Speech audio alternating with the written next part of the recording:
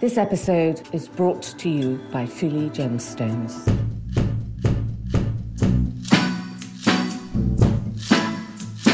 It is my opinion that the sapphire in the centre of the coronet, for those of you that go to the V&A, where it has been on display now for nearly 3 years, and it has its own cabinet, and it is the Victoria and Albert Museum, and it is the joint venture by Victoria and Albert.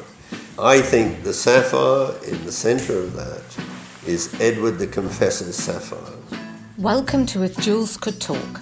I'm Carol Walton, the voice of jewellery, an author, broadcaster, and the woman who initiated the role of jewellery editor at magazines like Tatler and British Vogue. This is a podcast for everyone, for people who do like jewellery, for people who don't realise they like jewellery, and anyone intrigued by fascinating facts, new ideas, and forgotten histories. So please join me as I tell sparkly tales, meeting all sorts of people, delving into 4 centuries of jewellery culture, and investigate what's happening now.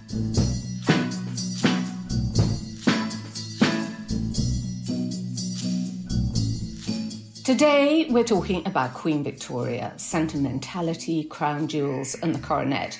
We're all in a bit of coronation fever in England as that's approaching the coronation of King Charles III. And I thought for this episode, it's really good to kind of scroll back and talk about Queen Victoria's legacy. I'm delighted to be joined today by John Hawkins, who is joining me from Tasmania in Australia and is responsible for having created some of the world's greatest collections of decorative arts. He's supplied many historic items to the world's leading institutions and museums. He's the author of numerous books and catalogues. He exhibits his collections around the world and is a specialist in the culture and history of jewellery. John, thank you for joining us. Pleasure, Carol. Last time we did this, we had a storm and it was hopeless. And this time we've got no storm, we're away. Because storms on Tasmania, where you are, just wipe everything out, don't they? Yeah, well, we're at the end of the earth down here. There's only one road between me and the South Pole, so that's how far south we are.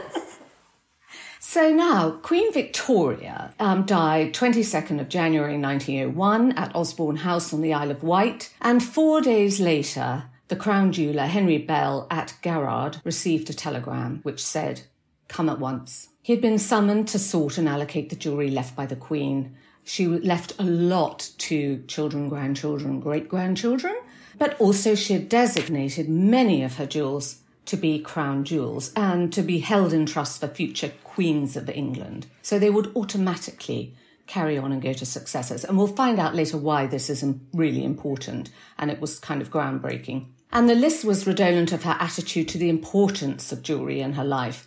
As a woman and a monarch, really it was quite dominated by meanings, association and sentiment. And I thought she also had a very important sapphire and diamond coronet, of which John is the world's leading expert, which we will talk about a bit later and will discover has a direct and very surprising impact, possibly for the coronation in a couple of weeks' time. But John, first of all, apart from her objects of majesty, I feel like her jewellery, like most women's jewellery boxes, marked the transition of various stages of their life. It went from a girl to a young queen, from a wife to a widow. The jewels mark her passage through the rites of life, as it were, marriage, childbirth, widowhood. And I suppose in a way that made her a sort of model for her subjects because they could all really identify with that. Well, she was lucky to have a husband who was clever and artistic and was the driving force of her life. She inherited the throne at 19. Now, if you think back to how you were at 19 or how I was at 19, the greatest empire in the world and the most powerful ruler in the world was a 19-year-old girl who'd shared a bedroom with her mother until she was 18. When she started her reign as a sovereign, as a 19-year-old girl, she was married to him shortly afterwards, 2 or 3 years later. By 1842, he was designing coronets, brooches, and he played a part in the designing of the Coburg jewels given to her bridesmaids. That was probably the first time he had any influence over what was happening in Queen Victoria's jewellery cabinet. And there were 12 bridesmaids at their wedding. They each got a wonderful Coburg eagle set with turquoise, with a Hanoverian pearl in each claw as it held out its feet facing the person. I don't think anybody thought too much about the little pearls that came from Hanover. Anyway, 12 times brooches as 24 pearls went into the talons of the Coburg eagles, designed by her husband. And I think that was the first thing he actually designed for her. And they had quite kind of what some people would think of quite macabre taste. I mean, they had a lot of children, but they collected all their baby teeth, didn't they? And Albert set those into jewels. Well, my mother was absolutely hopeless about my teeth. They were pulled out by a piece of cotton and a large mahogany door, which was slammed by my father. And I never saw it again. But at least you had the chance with Queen Victoria, because she was quite sentimental. And she had started a fashion of mounting her children's milk teeth, baby teeth, as jewels. And she used to wear them on each child's birthday so that they were fully accepted on their birthday as part of their passage through life. But that's quite a German idea, which came, like the Christmas tree, from Prince Albert. Santa Claus is German, of course. Father Christmas came into the lives of the British people, the Empire and all the colonies, thanks to Prince Albert. I think a lot of what they did got taken up more widely, because I suppose there was, at that moment, a rapid growth of print and visual culture. The court circular in the Times reported on what she wore, her costume, her jewellery, pretty much every day. And it was the sort of beginning of mass media. So I guess everything kind of copied the monarch in what she was wearing. Well, the mourning jewellery is quite interesting, and it's a much older fashion than Queen Victoria. I owned a Nelson Memorial mourning jewel. I've owned a Byron one in my lifetime so far.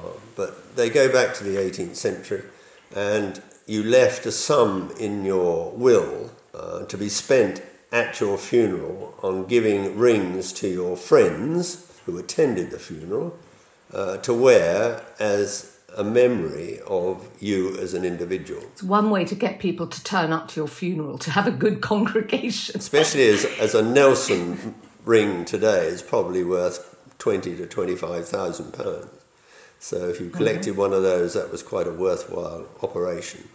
But she was in a different field to that. She wore jet and Irish black bog oak because they were black, because it suited her widow's weeds, because she only wore black, because she was in deep mourning for the rest of her life. Basically, colour disappeared, didn't it? From her jewellery, from her costume, it went. Well, the Morrison family made their enormous fortune out of controlling the supplies of black velvet for royal funerals. And it's a nice way to make money. And she was the greatest patron they ever had.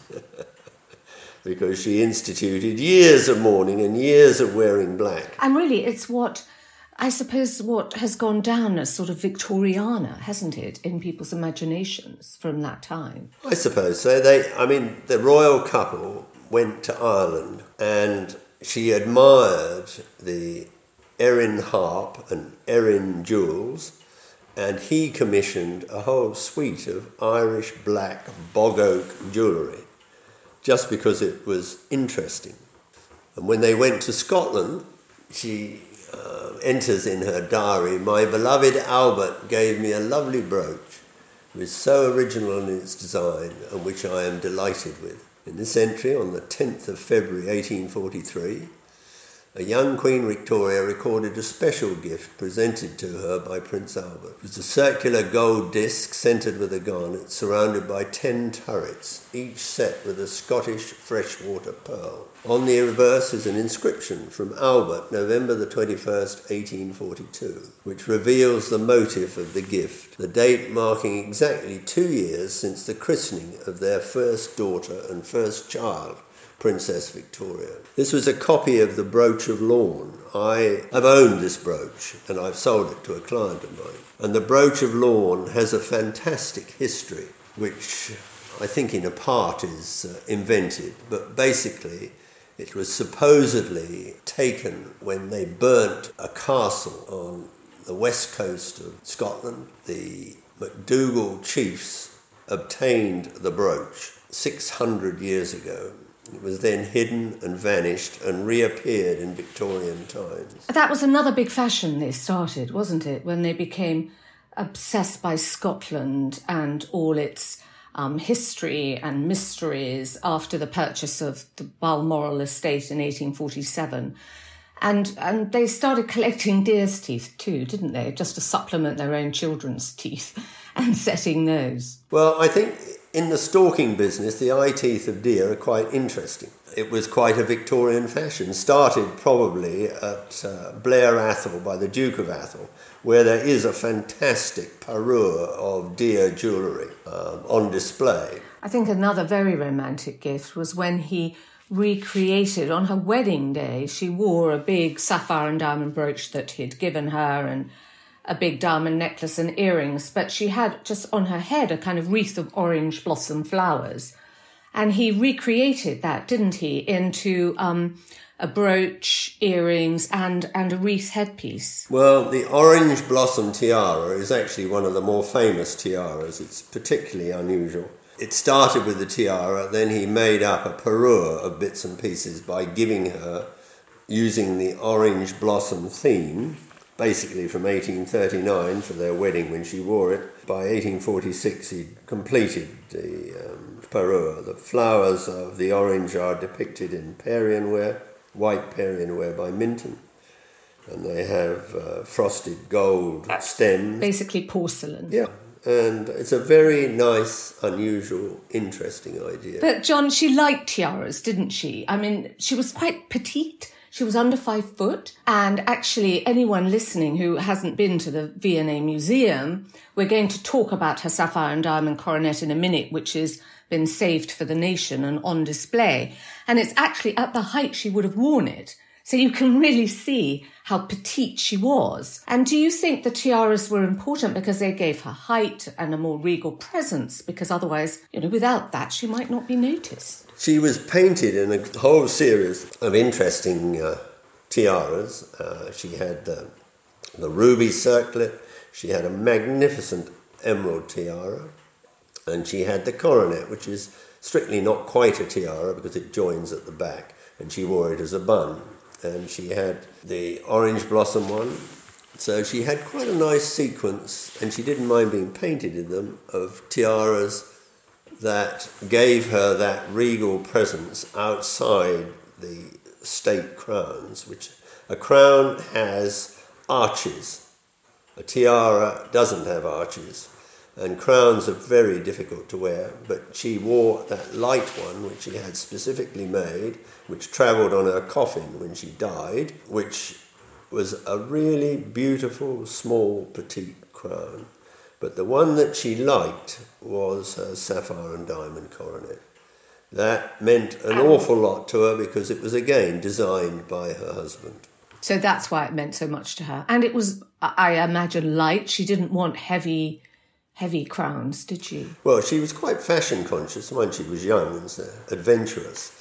And to wear a bun with a coronet on it, which was her state portrait, that's how she was painted. That's how she wanted to be painted, not like all her predecessors who were men in their uniforms and garbs with the crown on a table alongside them and that. She just wanted something youthful and feminine, and that was the image that she wanted to portray to the world, which was in the coinage, was in her painted image, and it's very nice. It's sort of feminine and lovely, and I think she was a remarkable queen, and her life was dashed when she lost her husband. Why do you think jewels were such a significant part of Queen Victoria's life? That question's quite easy to answer, I think, because she was a woman, and under Salic law, the Hanoverian jewels, which were the backbone of the British Royal Collection,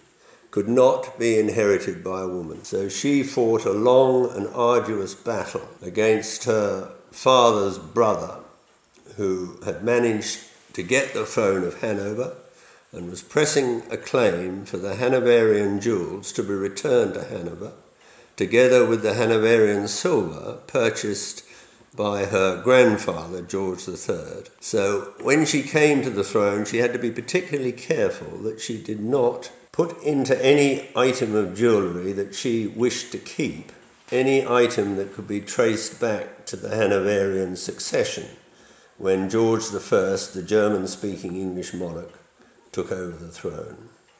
So she started basically on the premise that she could only use jewels or stones that predated the Hanoverian accession to the British throne. Basically, the only stone she could use in the royal collection was Stuart or earlier. And that rather restricted the access because we had a Commonwealth under Cromwell, and Cromwell wanted to destroy any possible chance of a Stuart sovereign regaining the throne. And he melted for the gold and sold it the crowns of England that went back another 500 years and sold all the stones. So the restoration of the monarchy under Charles II saw the requirement to remake the crown jewels in their entirety. She muddied the waters. She made it particularly difficult, naturally enough, for her uncle to claim the Hanoverian jewels. Now, the situation was very complex because George III's wife went to an enormous amount of trouble to ensure that the wishes of her husband, who'd gone mad and was locked up in the tower at Windsor Castle, would be abided by. And that was that he had the right to determine where the Hanoverian jewels went.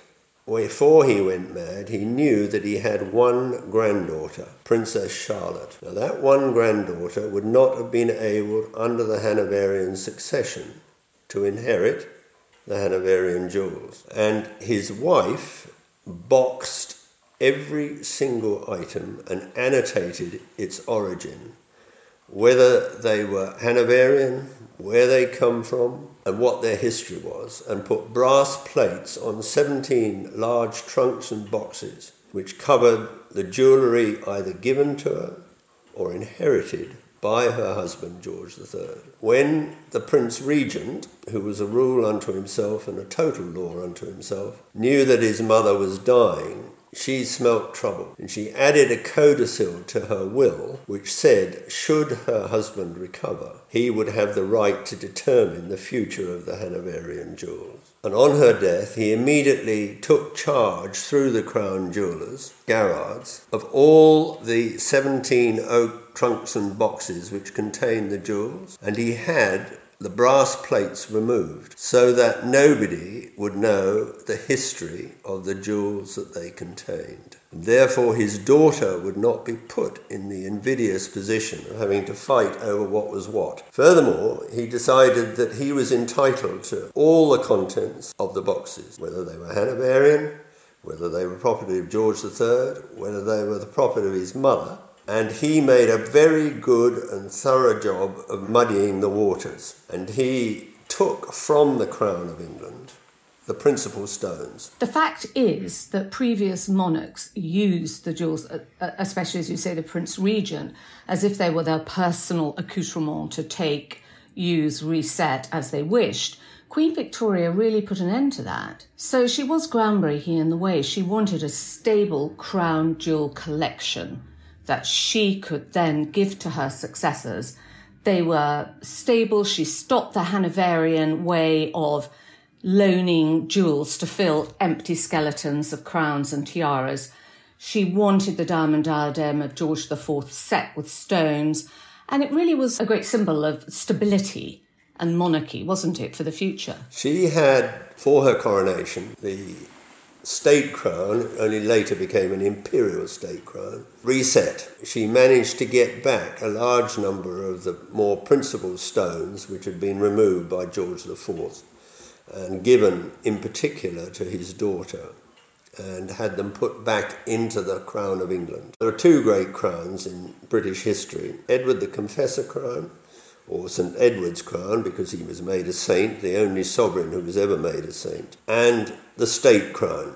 And there have been various variations on the state crown because the sovereign could do whatever he wanted with the state crown. But the coronation crown was a fixture and still is a fixture, and St Edward's crown is the coronation crown designed for Charles II. But the imperial, let's call it what it is today, imperial state crown, is the property basically of the sovereign to do with as they wish. They can rearrange the stones, they can make it an entirely different crown. It has happened between every single reign. The sovereign has changed the crown and the jewels and the stones in it. But the jewels and the stones in the imperial state crown are the property of the nation, and they are lodged with the crowns in the Tower of London. So that's always been stable, always been stable. Well, except George IV's diadem was not stable because it didn't have stones in it until Queen Victoria made it permanent. The stones came and went, didn't they? Well, this is becoming another complex matter. These matters are not easy to describe, but the crown which was made as a third crown for George IV at his coronation, which was to be worn around the streets after the coronation on the way back to the palace. The main attraction to that was the stones that he stole from his mother. And he hired all the stones for that crown basically from Garrard's. But the principal stones were the Arcot diamonds. And the Arcot diamonds were a gift from an Indian prince whose principality was Arcot in 1777 to George III's wife, or to George III who gave them to his wife. And she had a box specifically for the Arcot diamonds. And when she died, as I said, the lids to the boxes with the description on them what was to be done with them. In this case, the Arcot diamonds were to be sold and the money given to her 4 daughters to keep them going, as they had no income except from the sovereign. And the principal stones in his third crown, worn after he was crowned with the coronation crown, after he wore the state crown, were the crown he wore to his processing afterwards, and that diamond crown was set with the Arcot diamonds. That was the game changer for people like Queen Victoria when their time came. And the moment she had access to do as a sovereign what she wished, she implemented her grandmother's wishes, which was that the Arcot diamonds would be sold and the proceeds would go to her aunts. And that's what happened. So all these things have many different facets. Many different. And we're going to see how the Queen Consort will change her crown, even though she's going to be using Queen Mary's crown. She's going to have the Cullinan 3 and 4, which is the massive brooch, taken apart and put in the crown for her coronation.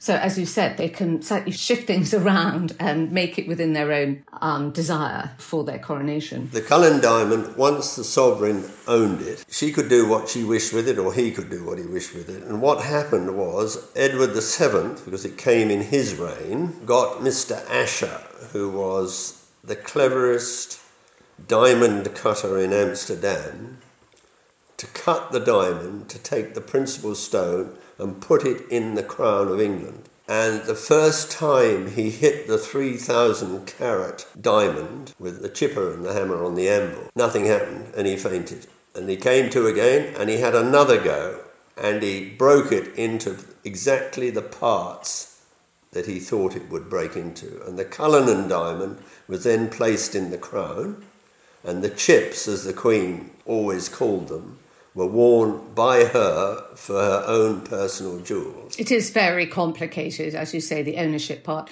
But I think at this coronation, we'll pretty much see the Cullinan come together, because we've got Cullinan 1 and 2 in the orb and sceptre, and we'll have 3 and 4 in the crown. Yes, I think the Cullinan will come together. And it's an extraordinary thing that it was gifted to the sovereign by South Africa after the Boer War, when it was discovered there. And I suppose it's the biggest and most famous stone of all. And that was a gift to the crown. And the crown got many gifts, and Queen Victoria, to get back to her, was in receipt of many gifts from various places. So her coffers were filled by the time she died. She did spend at Garrard, didn't she? They've got huge ledgers of the jewels that she commissioned.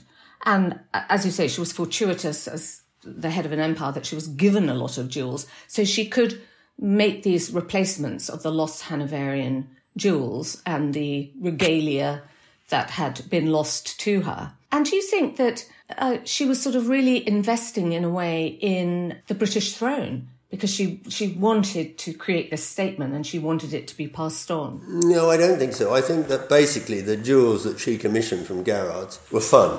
And when she got a big gift from some powerful potentate, like the emeralds, she made them into the most wonderful coronets. And that was her property. And that went to her descendants in her will and was not national property.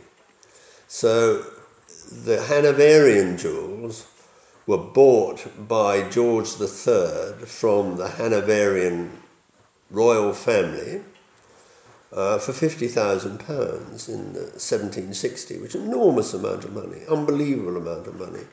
And the pearls that his wife, Queen Charlotte, wore were fantastic. There's no other word for it. Queen Victoria never had pearls to touch those.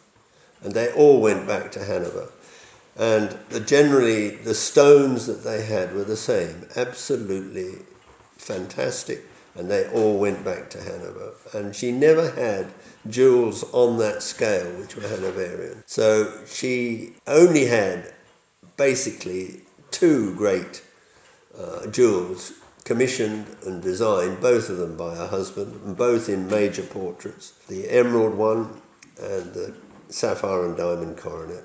And both were her personal property, and both were left to the family and have descended outside the royal family and have got away from the royal family. And the one which we were going to discuss, have we got enough time to discuss it? We do. And I want to hear this because I know you are the world expert on this coronet and have done so much research. And some of it is very controversial. And I'd like you to share it with us, John. All right. Well, the sapphire and diamond coronet is what we're now going to discuss. And that's the one that she wore as her fashion statement as the sovereign in her state portrait. And it is my opinion that the sapphire in the centre of the coronet, for those of you that go to the V&A, where it has been on display now for nearly 3 years, and it has its own cabinet, and it is the Victoria and Albert Museum, and it is the joint venture by Victoria and Albert. I think the sapphire in the centre of that is Edward the Confessor's sapphire. And this is controversial because people believe that St. Edward's sapphire is in the imperial state crown. Well, the problem occurs with George IV removing the stones from the state crown, and he gave to his daughter, who he assumed one day would be queen, who died in childbirth, Princess Charlotte, the Black Prince's ruby and Edward the Confessor's sapphire. And there is a portrait of her wearing them in the coronet. So they were removed from the crown. Those two stones have a wonderful history. He was a great historian, the Prince Regent stroke George IV, and he had a tremendous interest and knowledge of British history. Now, if we go back to the only 800-year-old Spinel, the Black Prince's ruby, that was in the top of the crown of Henry VIII. And there are plenty of, well, not plenty, but a number of illustrations of Henry VIII. This is the Tudor crown, which was destroyed by Cromwell, with the Balas ruby, which is what it is. It's a Balas Spinel, it's not actually a ruby, on the top of his crown. The Black Prince's ruby hasn't got anywhere near the history and the importance of Edward the Confessor's sapphire. Edward the Confessor is the only British sovereign who was made a saint. He was buried after his death in 1066 in Westminster Abbey in a well, it wasn't an abbey then, but within the confines of a Benedictine abbey as the patron of the abbey. And he was dug up 100 years later and moved because they were going to build a bigger abbey. And then he was dug up again a second time. He was dug up 3 times altogether, or removed from the tomb. But on the second occasion, the coffin was opened and his body was exhumed, and wearing on his finger a ring with a sapphire in it. And there was a tradition that sapphire was a Roman ring which had belonged to his family. It had been given away, and if it ever returned to England, the sovereign would die within 6 months.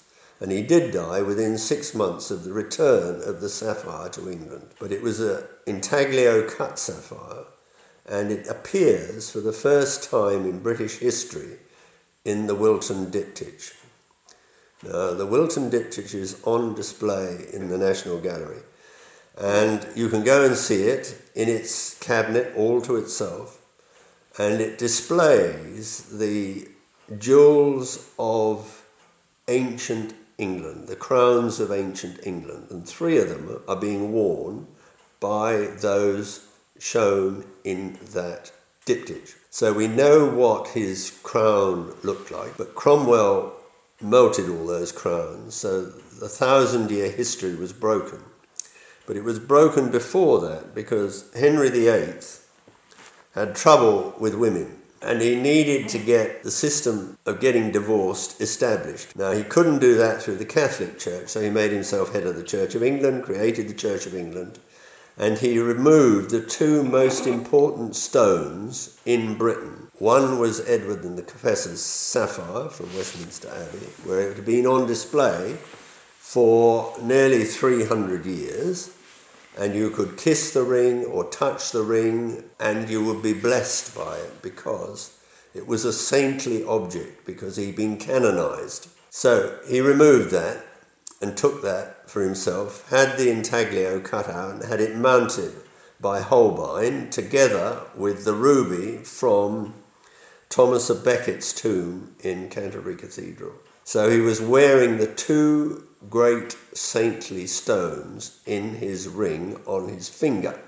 And if you look at any portrait of Henry VIII, or nearly all of them, you can see the 2 stones set alongside each other in the ring that he wore. And that stone went through the hands eventually of Queen Elizabeth, who wore it on her forehead as the most powerful stone in England, with a fantastic history. Well, the sapphire was the conduit for the first Scottish king, James I of England and James VI of Scotland.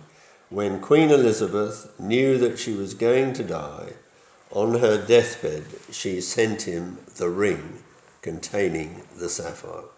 But by the time Charles I had it, it had been known as St. Edward the Confessor's stone. It vanished, and it was taken by the Stuarts to France and then on to Rome.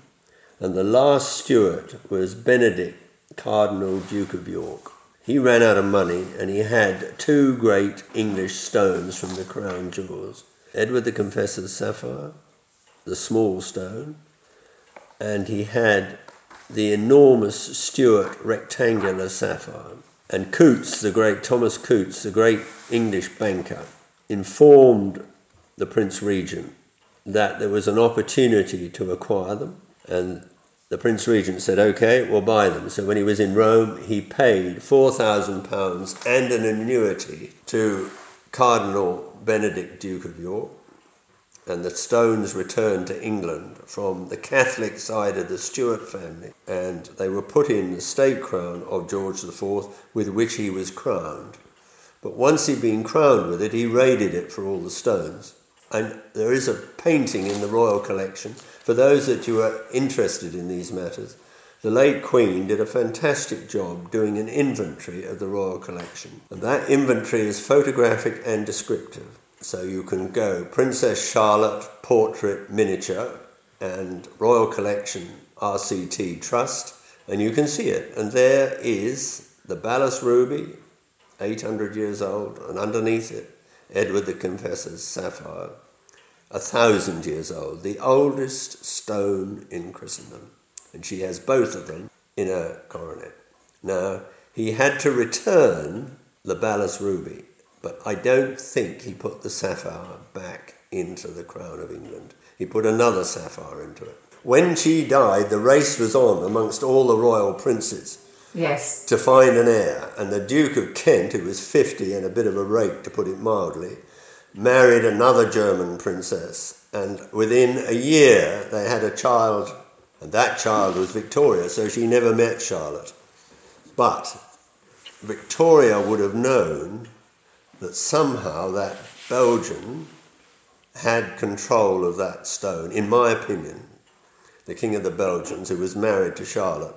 And I think, in a way, if she had it in her coronet, he had to return the obvious one, but the smaller little sapphire in the top of the crown was not so obvious. And there are 2 crowns still surviving, and one had the original sapphire in it and one didn't, and both the empty crowns with no stones in them are in the Tower of London. And what needs to be done is the sapphire, it might have been recut slightly to make it more feminine, I don't know, but Queen Victoria needed to have gravitas in her coronet if she was not going to wear the imperial state crown, as it was called by her, rebuilt by Gerards at considerable expense, with all the correct stones that belonged in it back in it. But if she was just going to wear the coronet, why were just a little group of sapphires? But if you knew that it was the oldest stone in Christendom, then it gave you what you needed. You didn't have to tell anybody, but the family, Leopold could have told her. I don't know how she knew, but that gave her the feeling of real power, that she could have that in the centre of her coronet, and if nobody knew about it, and only she knew about it, that was wonderful. And I think that is St. Edward's, the Confessor's sapphire, removed from his tomb. I think another piece of your evidence, you said that when it was made, there was no cost included in the ledgers for the purchase of the sapphires. So that leads you to believe they were already owned. Yeah. She didn't have the costing of the coronet was just for the making of the coronet and the diamonds that were put in it. But the sapphires were given by the sovereign to Gerards to mount up. Now, whether they recut them, reset them from another piece of jewellery, Charlotte of Mecklenburg-Strelitz, the wife of George III, who went to so much trouble to make sure none of these things lost their history and were in their oak boxes with their brass plates, when the Prince Regent, before he became George IV, had all those brass plates removed and the boxes unpacked and muddled the waters so that no one would know, because he had a daughter, and he knew about Salic succession, the Salic law, and a woman couldn't take the Hanoverian thing, so they would go back to Hanover. He kept those little bits and pieces separate, and they descended to Victoria through William IV, but mainly through her father, who was another son of George III, the Duke of Kent. It's very interesting and very complicated, as you said, because there's always this situation of what's royal, what's not, what can they take and use and pass down on a different line. So how long have you spent researching the coronet? Well, I acquired it and sold it to a client of mine outside the United Kingdom. And when I applied for the export licence, of course, it met all 3 of the Waverley criteria and it was stopped. But the family I sold it to was still quite happy to keep it in England and wear it from time to time, because it's not an easy thing to wear.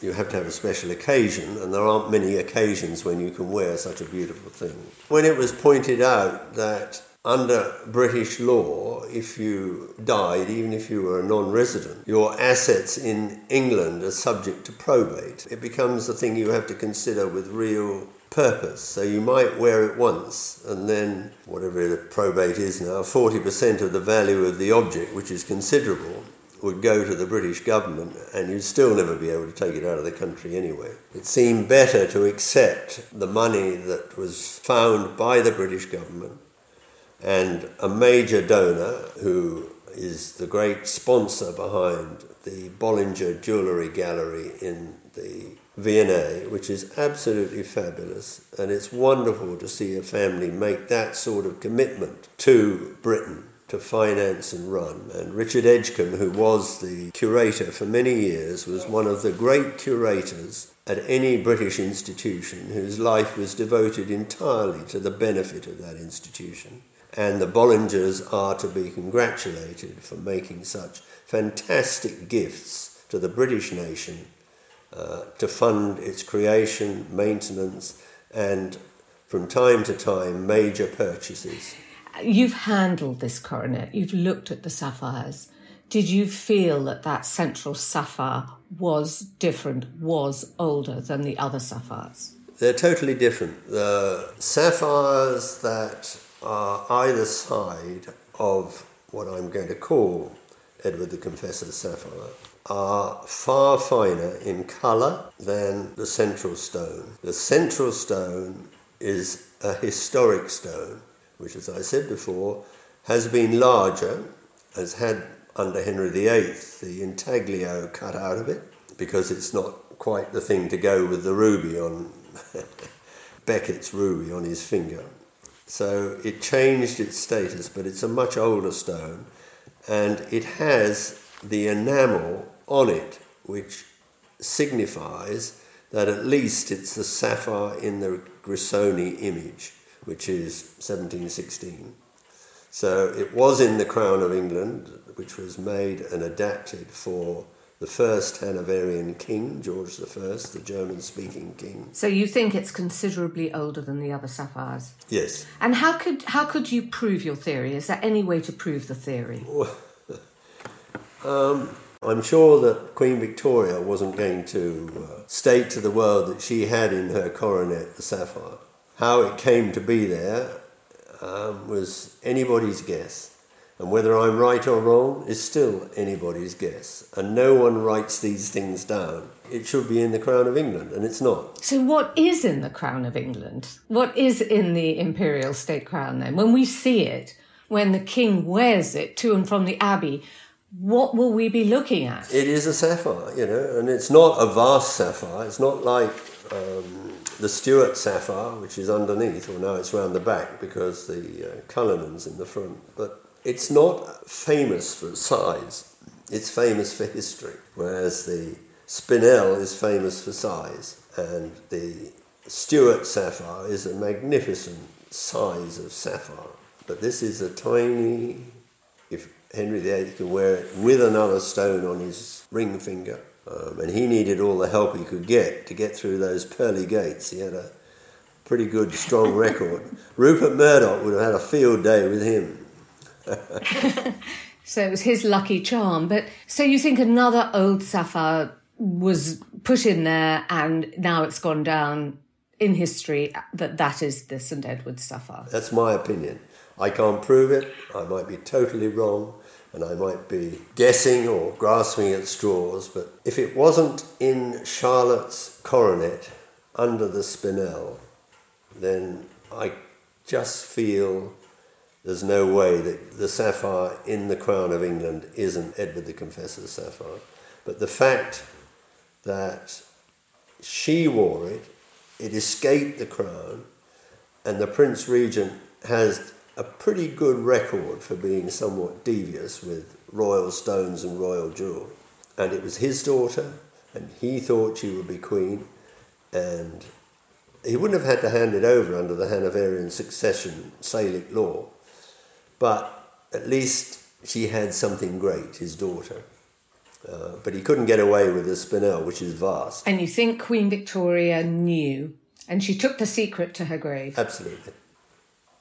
If only Jules could talk, John. I know. We would be able to. I know. We could find this out. It would be wonderful, but I don't think we can prove it, but we can suggest it with a reasonable modicum of authority. Well, thank you very much for sharing this mystery with us. And we're going to look very, very carefully at the Imperial State Crown. Some of us lining the route, some of us on television. but we'll certainly be looking at it with more interest and care than we would have before this podcast. Good. Well, thank you. It's been a pleasure doing it.